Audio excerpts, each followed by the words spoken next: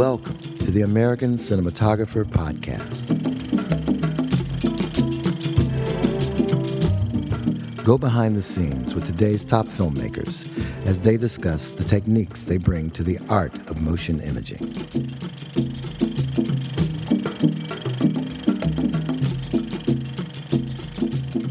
Sponsored by Company 3, a world leader in color artistry and science, supporting filmmakers from pre-production through post for over 2 decades. Greetings, my name is Ian Marks. I'm a contributing writer for American Cinematographer magazine, and in this episode of the American Cinematographer podcast, I'll be speaking with director of photography Alexander Dynan about his work on the Paul Schrader film First Reformed. In First Reformed, Ethan Hawke plays Reverend Toller, the tormented spiritual leader of a small upstate New York parish, whose despair and disillusionment about the world is given focus when a young, pregnant parishioner named Mary, played by Amanda Seyfried, seeks his guidance. How can I help you? I was wondering if you would talk to my husband, Michael. Oh, sure. Actually, not now. He used to go to work. He used to fill in at Home Depot. Mary? What is it? I'm worried about him. He's involved in the Green Planet movement. It's an activist group. And he was in jail in Canada. And he just got out 2 weeks ago. He just sits around at home. He doesn't go out. I got him to fill out a temp form for Home Depot. So that's good. You sure you don't want to go to Abundant Life? They have a whole team of counselors over there who are trained. I know, but he doesn't want to. He thinks it's more of a company than a church. And so he said he would talk to you. All right. Tomorrow? After lunch? Great. I'll just need an address. And now, can you tell me a little more? He applied for compassionate release when he found out. He was at Fort Providence. They let him out early. Wait, no. Found out what? That I was pregnant. Congratulations. Thanks. He thinks it's wrong to bring a child into this world. He wants to kill our baby. First Reformed kind of flew under the radar in 2018. It's one of those films that a lot of people have heard about but haven't seen.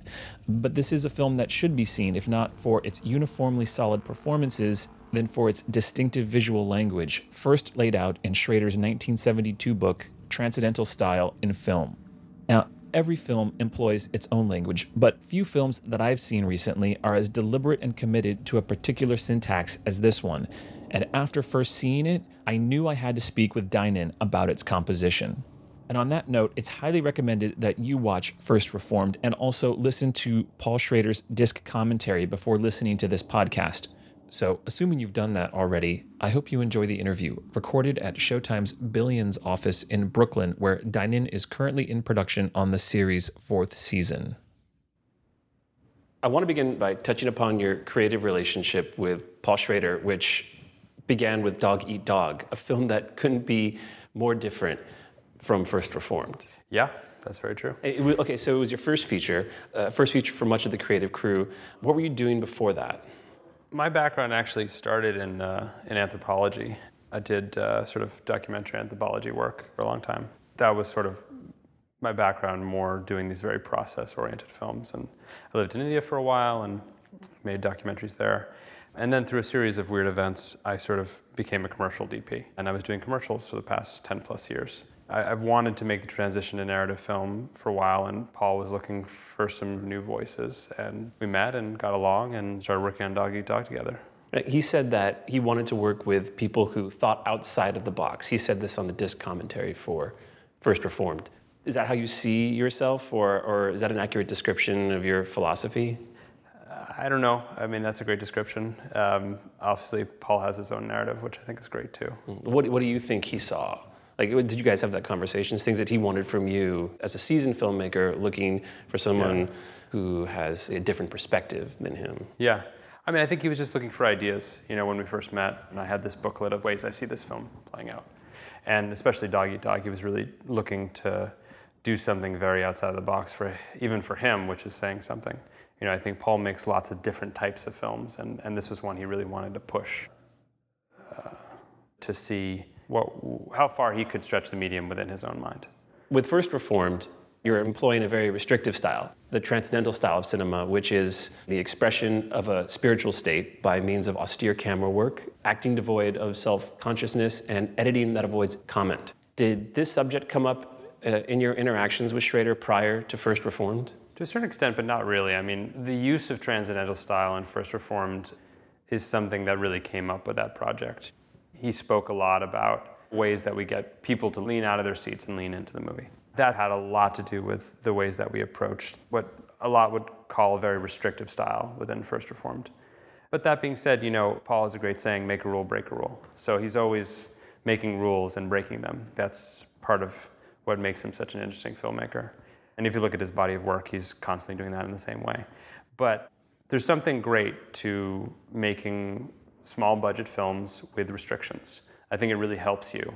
Maybe Dog Eat Dog, we didn't impose enough restrictions, or really restrictions weren't a part of that story and a part of the way that he wanted to approach it.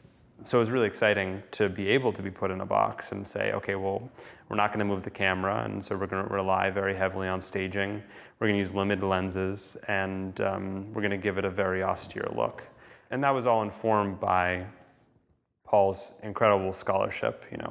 Obviously, transcendental style in cinema was written when he was at UCLA, and he has a great film theory background and is a great film scholar. And so, First Reformed is built out of so many other films. As Paul also says, he steals around. You have lots of really great stuff to draw from. So it's twofold. It's transcendental style in cinema. It's harkening back to making those kind of films, and then at the same time, it's also being heavily influenced by the films that he loved, of Bresson and Dreyer and that kind of thing. I'm going to read from a list of films that he's stolen around from, films that employ the transcendental style in some way, then also inform the making of First Reformed. We have Ida for the black and white 1:3:3 format, Voyage in Italy for the credit sequence, Silent Light, the long opening shot, Pickpocket for the journaling motif, Winter Light for the milieu, and then Ordette for the ending. And then in general, we have the films of Tarkovsky, and then Taxi Driver and Light Sleeper, which of course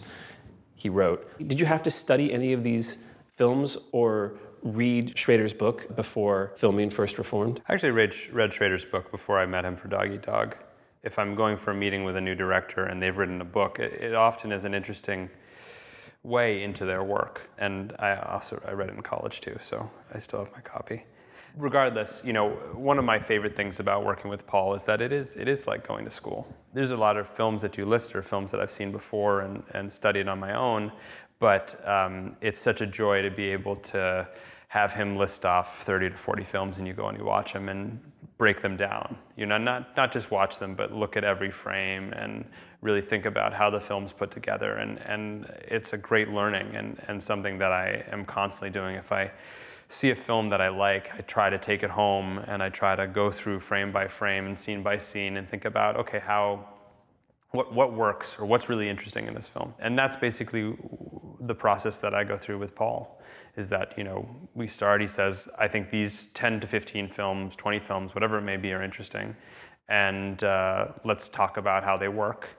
And so I'll break them down and we'll talk about how they work. And then things will come up. Other films that aren't listed there will be said, the candle scene would be great if we did in this style, and he'll reference, Silent Light or something like that, and then you'll go and you look at Silent Light and be like, okay, I think that's interesting. So in the end, the pile of films that I looked at for First Reformed must have been 50 plus. How else did you prepare yourself to adhere to this particular set of rules? Yeah, originally, earlier drafts of the script were in black and white. So I sort of started preparing myself for a black and white film. And I really, we were looking at films like Lenny or In Cold Blood, Conrad Hall, or I loved like James Wong Howe. These sort of really beautiful black and white films done with very stark lighting. I think now cinematography is very soft. We have all these great digital sources, and we're able to create this very, very soft light. And lack of shadows is seemingly naturalistic, but there was a time when naturalism and arty films were hard sources and hard light. And so I sort of started in that place. And then as the film evolved into a color film, I had to marry the sensibility of something like the way Conrad Hall uses really sharp sources in Cold Blood to a sort of softer color world, because you just can't do such hard sources within the color world. It looks awkward. So I guess I sort of like prepared myself through that vein and then found my way with Bresson and Dreyer. And by osmosis, just by exposing yourself to the work, you were getting yourself into the proper mindset for making a film in this particular cinematic style. Yeah, exactly. And then, I mean, ultimately, every film can be broken down into 4 parts. I mean, obviously, there are different things, but you've got day interiors, day exteriors, night exteriors. And so you think about, okay, here are all these films that I've looked at. What do I like? And then you start to pick it apart. And I like to make, these documents that label it all and diagnose it all and sort of put it in its own box. And then from there, you start testing, and the folks at ARI here in New York and New Jersey were incredibly generous to us and let me do multiple camera tests, both to find what the right format was, but also what the right lenses were and what the right lighting style it was. So I would say that I did 3 sets of lighting tests and camera tests to get to the look of the film. I had an incredible colorist, Tim Masick, at Company 3, and figuring out what the LUT looked like and how that should impact the way that it was shot. And for many reasons, we had to shoot digitally. And Paul and I talked about it. How do we embrace the digital quality of the Alexa, which, I think film is a beautiful thing, and I would love to keep shooting film, but it's not always financially feasible. And I think digital is also its own beautiful thing. And I think that a lot of people try to sort of mix them and say, oh, I want this digital image to look filmic, but I think they're just totally separate streams. And I think there's a way to embrace digital that's interesting, and that's using and leaning towards some of the hyper sharpness of it. So I was thinking, if Bresson wasn't shooting at 50 ASA film, didn't have one lens that opened, that space stop was, I don't know, 4 or 5, 6 or whatever it may be, what would he do? He has this option. And for me, his films are all about just like him both leading the viewer, but letting the viewer sort of pick apart the image on their own. And Paul and I landed on this thing of like, well, if things were kind of in this ultra focus, if we shot at a really deep stop and everything was really crisp, then would the viewer maybe want to lean in a little bit more and say, okay, well, let me pick apart what's going on here with Toller, or maybe let me look in the background and see what's going on here to the side with Mary, or whatever it may be. So through various different tests, we sort of came to this point where we were framing in 1:3:3:1, and also this sort of ultra-focused digital look. And as a result, I chose Master Primes because I wanted something really beautiful, but I think that Master Primes at a deep stop really start to take on this look where you have almost these different planes of focus. And I think that all contributed to what we put on the screen in the end.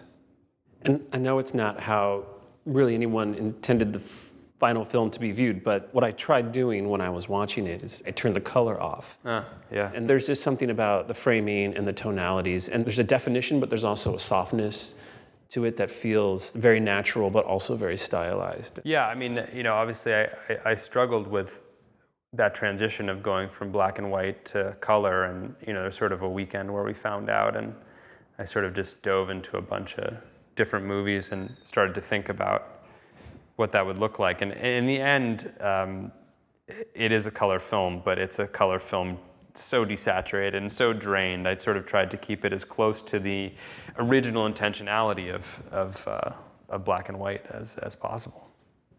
A key element of transcendental filmmaking is withholding anything that might be construed as giving something to the audience, be it information, movement, inflection, subjectivity.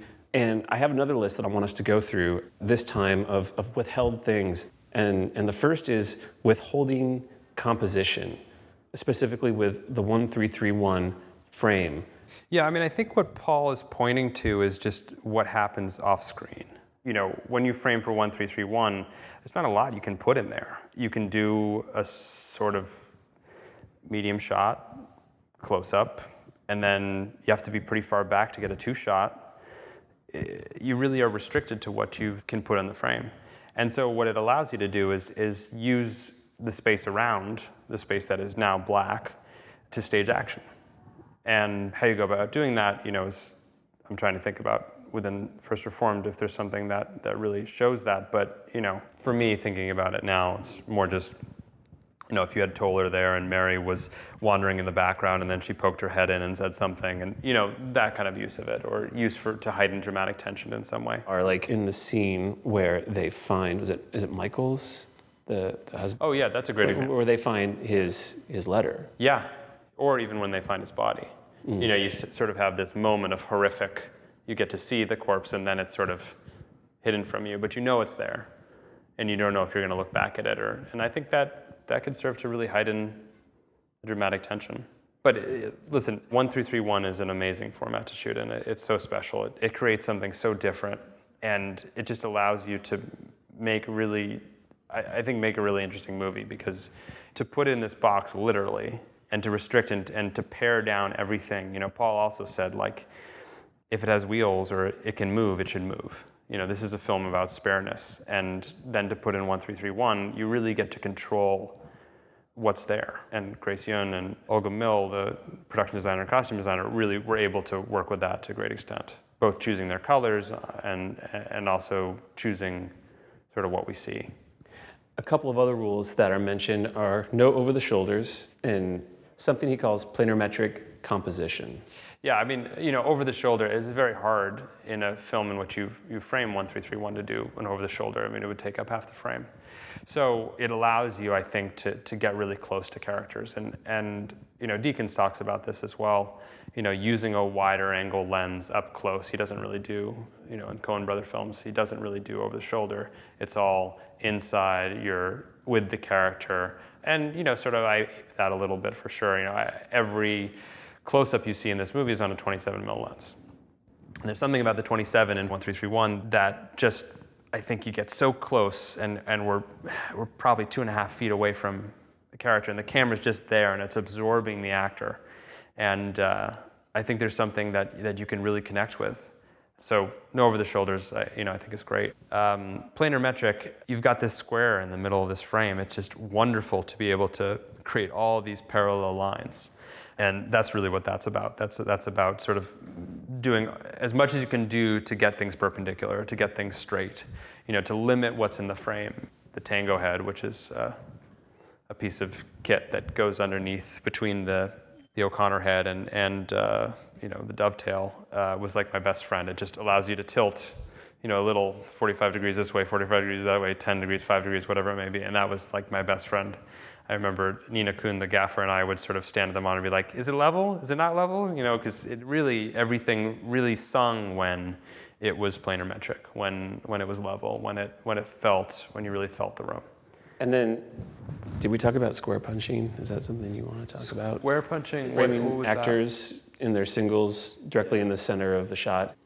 Yeah, a lot of the framing requirements are kind of dictated by Bresson. They're dictated by Diary of a Country Priest. When you're shooting 1-3-3-1, you can only really fit someone in there, and it's not going to be an over, and you're going to do a very tight eye line, but you're not going to do an eye line, off to the side, or you'd be cutting half their body.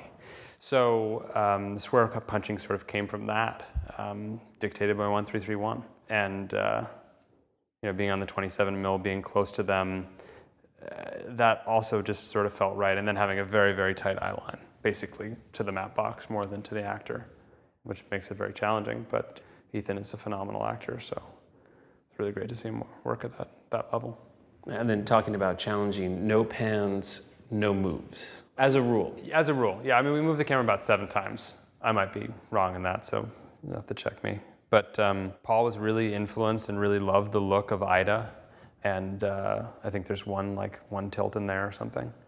But otherwise, it is challenging because you have to know what you're going to shoot before you shoot it. You have to really work with the actors and say, listen, this is the limit of the frame. Do what you do within these very constrained space, or take this step, you'll be blocked, or whatever it may be. And it's sort of a relearning for everyone. But it's interesting because it took a lot of work to sort of get it there. But when you're watching it, I don't actually feel it that much. Right, and also the fact that you do move the camera, it allows you to control the expectations of the audience, because by breaking those rules, you catch people's attention. You remind them that they're watching a movie, and suddenly you've re-engaged with them, but then you're back to following the rules again. You're back to withholding. Oh, completely. And I think Paul decided to break his own rules at really interesting times. Can we talk about that? Like, what can you tell us about breaking the rules and how those moments came about? Well, some of them are very organic, some of them are very planned. The dolly movement, where we go from Mary leading us to the garage, I remember setting up the shot, and I was going to do it as, a single shot of her entering, and then I was going to move and be on the sidewalk and watch her come down, and we sort of had this whole plan. And then Paul said, "Why don't you get the track out?" And I was like, "Well, we don't do that." And he's like, "Well, we're going to do it today." So I think there's some things that are sort of just his intuition as a filmmaker to say, like, this is a shot that moves. And as a result, we got this beautiful shot of her just barely entering at the edge of the frame and then dolling down, and you see this very strange tree. And we shot it at magic hour, and I got this great background, which we toned down significantly, but it was a really beautiful shot. Whereas, the final shot between Toller and Mary, in which we sort of circle around them, that was in the script from day one. And to me, I think it's just such a powerful sequence. And if we had shot it all handheld, that shot would not have been as impactful. But it moves you, and it sort of takes your breath away. What an unexpected thing to do. Circle track, first of all, is an unexpected thing. And then, to do it in that moment, I think was great. It's the peak of the movie. Like, everything is building up to this moment. It reminds me of De Palma's Obsession, where by the end of it, all you can do is spin around. Right. And then the movie ends. Yeah, I felt that way too. I remember watching an initial cut and seeing when he cut out of that shot, and I was just like, oh, that's just awesome. It's just for me, it's a perfect moment to let go. And we filmed it, and they kissed for a long time. And we filmed it for a long time, and just the moment that he chose, Toller sort of leans back, and we come around, and it's just, I don't know, it just takes you right there. You said that you only had a few focal lengths to shoot this film. Yeah, I shot the whole film on a 27, a 32, and a 40. And I would say that the 32 I use pretty rarely, but the 27 for close-ups and the 40 mil for wide shots, which is a bit paradoxical. But as I was doing tests, I just felt like it was more interesting to be close to them on these wide shots and then sort of be further away and make them feel more present through being long lensy. Speaking about the transcendental style, Schrader has said, good things happen when you slow down. How does that apply to a 20-day production schedule? Yeah, it's a funny thing. But I think when you're making a film that doesn't have a lot of money, restrictions are a really good thing. And putting yourself in a box is a really good thing. And that was sort of a great lesson that I learned from going from Dog Eat Dog to First Reformed. Dog Eat Dog has a lot of different sets and a lot of different set pieces and a lot of different things happening, and you sort of feel everything happening all at once. And First Reformed has probably less than 15 locations. And so if you choose those locations very well and you slow down and you take your time at every location, I think something magical can really happen within this style of filmmaking and within this type of film. I don't think you're going to necessarily make an action film in 15 locations.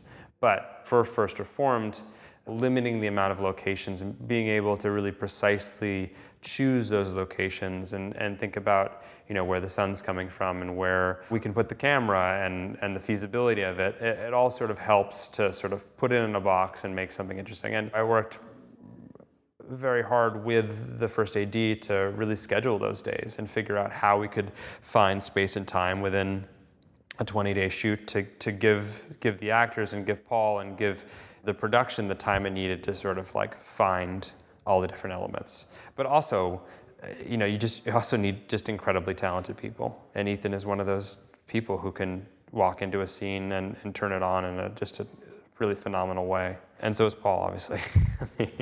We talked about restrictions in the production sense and how you restricted yourself creatively on the set. But what did you, as a cinematographer, restrict from yourself? What did you withhold from yourself? I guess, all those things that Paul put in place, not moving the camera, having to rely very heavily on staging, letting things linger in shots, doing all of that. I guess those are the restrictions. I mean, to me, as I said, choosing 3 focal lengths and deciding to be at those was a restriction. Otherwise, was this a process of unlearning because it is such a kind of classical approach, a very formal approach? Yeah, I mean, I guess to a certain extent, the only way to answer that question is that, like, you're right, I did retrain my brain to only be looking at things in a certain way, and this sort of muted color and things that don't move, and how do we photograph this space in 1 or 2 sizes. But I think that happens with every project. You sort of take on the characteristics of the movie that you're making, or for me at least. I find it very hard to separate myself from being in the process that I'm in. You sort of do a deep dive and then you're there. I mean, I remember a friend of mine, I forget what film it was, but asked me when I was making First Reformed if I wanted to go see something anamorphic and big in scope, and probably a Western, and I can't see that kind of film right now. I'd have to be watching Bergman and looking at films that are 1331 and that have that type of textured lighting, and looking at those photo books that I love, Gregory Crewdson or whatever it may be, to sort of get my mind in the place to make this film. Otherwise, I think you just show up and you just have all these like loose ends, and maybe it's sort of like a weird monk-like approach, but we were making a film about a monk. You have to live that to a certain extent. Absolutely. How did it impact your creativity moving forward? Now that you don't have to live in that mindset anymore, do you find that your experience making First Reformed has rubbed off on you? Yeah, I mean, certainly. But then at the same time, no. I mean, obviously you learn a lot of lessons, and I had such a great crew that I learned so much from. But, at every project it requires different tools, So there was a light on First Reformed that I loved. That was the perfect light to do First Reformed. And on the next project I say, oh, I need that exact light. I can't do the project without that exact light. And I get on to the next project and I never use that light because it's not right. I don't need this little small pointed source. Now I need big sources, that come through multiple layers of diffusion that are very far away. It's like, it's only a one-to-one if I made another First Reformed. And even then, I think I would challenge myself to do something completely different. I remember the week after I wrapped First Reformed, I went and did a commercial, and the commercial was this like intensely bright, colorful thing. And I felt so refreshed and ready to do it, because my brain had been so trained into like the sort of subtleties of pale blue and green and desaturated everything. And I just found that I had to do 27 different color lighting setups in this commercial. And I just found that I could find them very easily. Not very easily, but they came. Whereas maybe if I had been shooting commercials for the past 6 months and then come to that job, I never would have been able to sort of discover that. I think what's so exciting about being a cinematographer is being able to do lots of different things and pinching your brain in lots of different places, and I think that's the biggest lesson from First Reformed. Speaking of color, can you talk a little bit about the palette of the film and how you restricted yourself in that way? What colors did you use? What colors did you want to stay away from? Well, yeah, I mean, it was really just tone down everything as much as possible. If we've come from this black and white place, the idea of going to color was not to then do a mishima, do something like Paul's done in the past, or even Dog Eat Dog, which is this fuchsia pink. It was to just sort of choose colors in which you really had just desaturation. You didn't have a lot of vibrancy. So, we stay away from bright reds and all that stuff. And Gracian and Olga Mill were really instrumental in how do you costume someone and how do you set a scene in which there aren't those colors. And then we would introduce it in really amazing ways. Like I think about the bomb, the detonation device being wrapped in that Shinto orange almost, and it's just sort of like, whoa. I remember getting the camera out and seeing that and being like, oh, this is something we're looking at now. If all you've seen is sort of gradations of black and white infused color, things that are on the more dull end of the spectrum, these sort of dull greens and dull blues, than when you get to that, or when you get to Toller outside on the bicycle, and you sort of have this like harsh winter sun and the sky is bright blue, or when you get to Toller in the dystopian landscape, and the sunset is sort of this crazy, insane fall sunset. I can't imagine a conversation about First Reformed without bringing up the vision sequence. Michael, he was just really strong. How so? He listened, he was kind. We used to do this thing called the Magical Mystery Tour.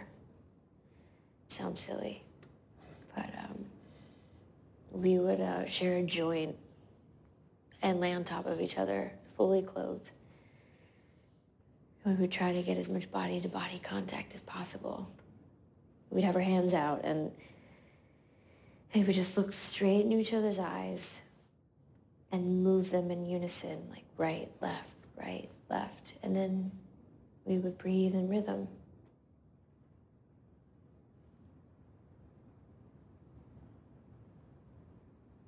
You want me to do this? No, I didn't mean that. I mean, I guess I did. I don't know what to say about that. I mean, that's all Paul. We just figured out how to execute it with our means. You feel that most of the effect and the impact of that scene comes from the editorial process? Yeah, I mean, every shot of this movie was planned before we even started shooting. I had a deck of 150 pages of this is where characters will move and this is what will happen. So we knew going into it that this sequence would happen. And Frank Murray, the producer, and I worked very hard to sort of figure out how to do it. And that was a bit of a pet project for him. And I think it's great. I mean, the dynamics of it, it's not really a cinematography question. Like, yeah, we used a crane, I could talk about that, but I think what's impactful about the moment is just that Paul wanted to go to a sort of Tarkovsky level. He wanted to take this thing, like he himself would say, what would Tarkovsky do? He would make them fly, and they flew. And so I think it's just a moment of one of the many things that makes this film special. I think no film is special by adhering to one rule. I think that films are this beautiful, unique thing because they make up lots of different parts and lots of different ideas.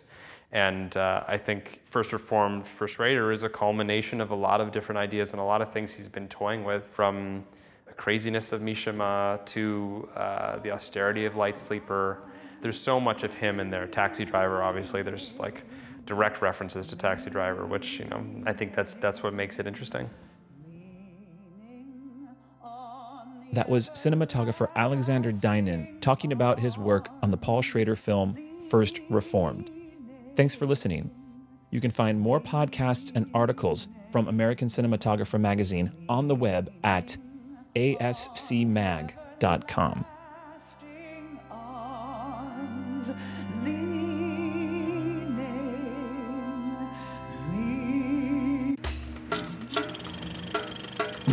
This has been the American Cinematographer Podcast. Thanks for listening. You can find more podcasts, blogs, and exclusive ASC content by logging onto theasc.com. This podcast has been brought to you by the American Society of Cinematographers, a nonprofit organization dedicated to promoting the art and craft of cinematography.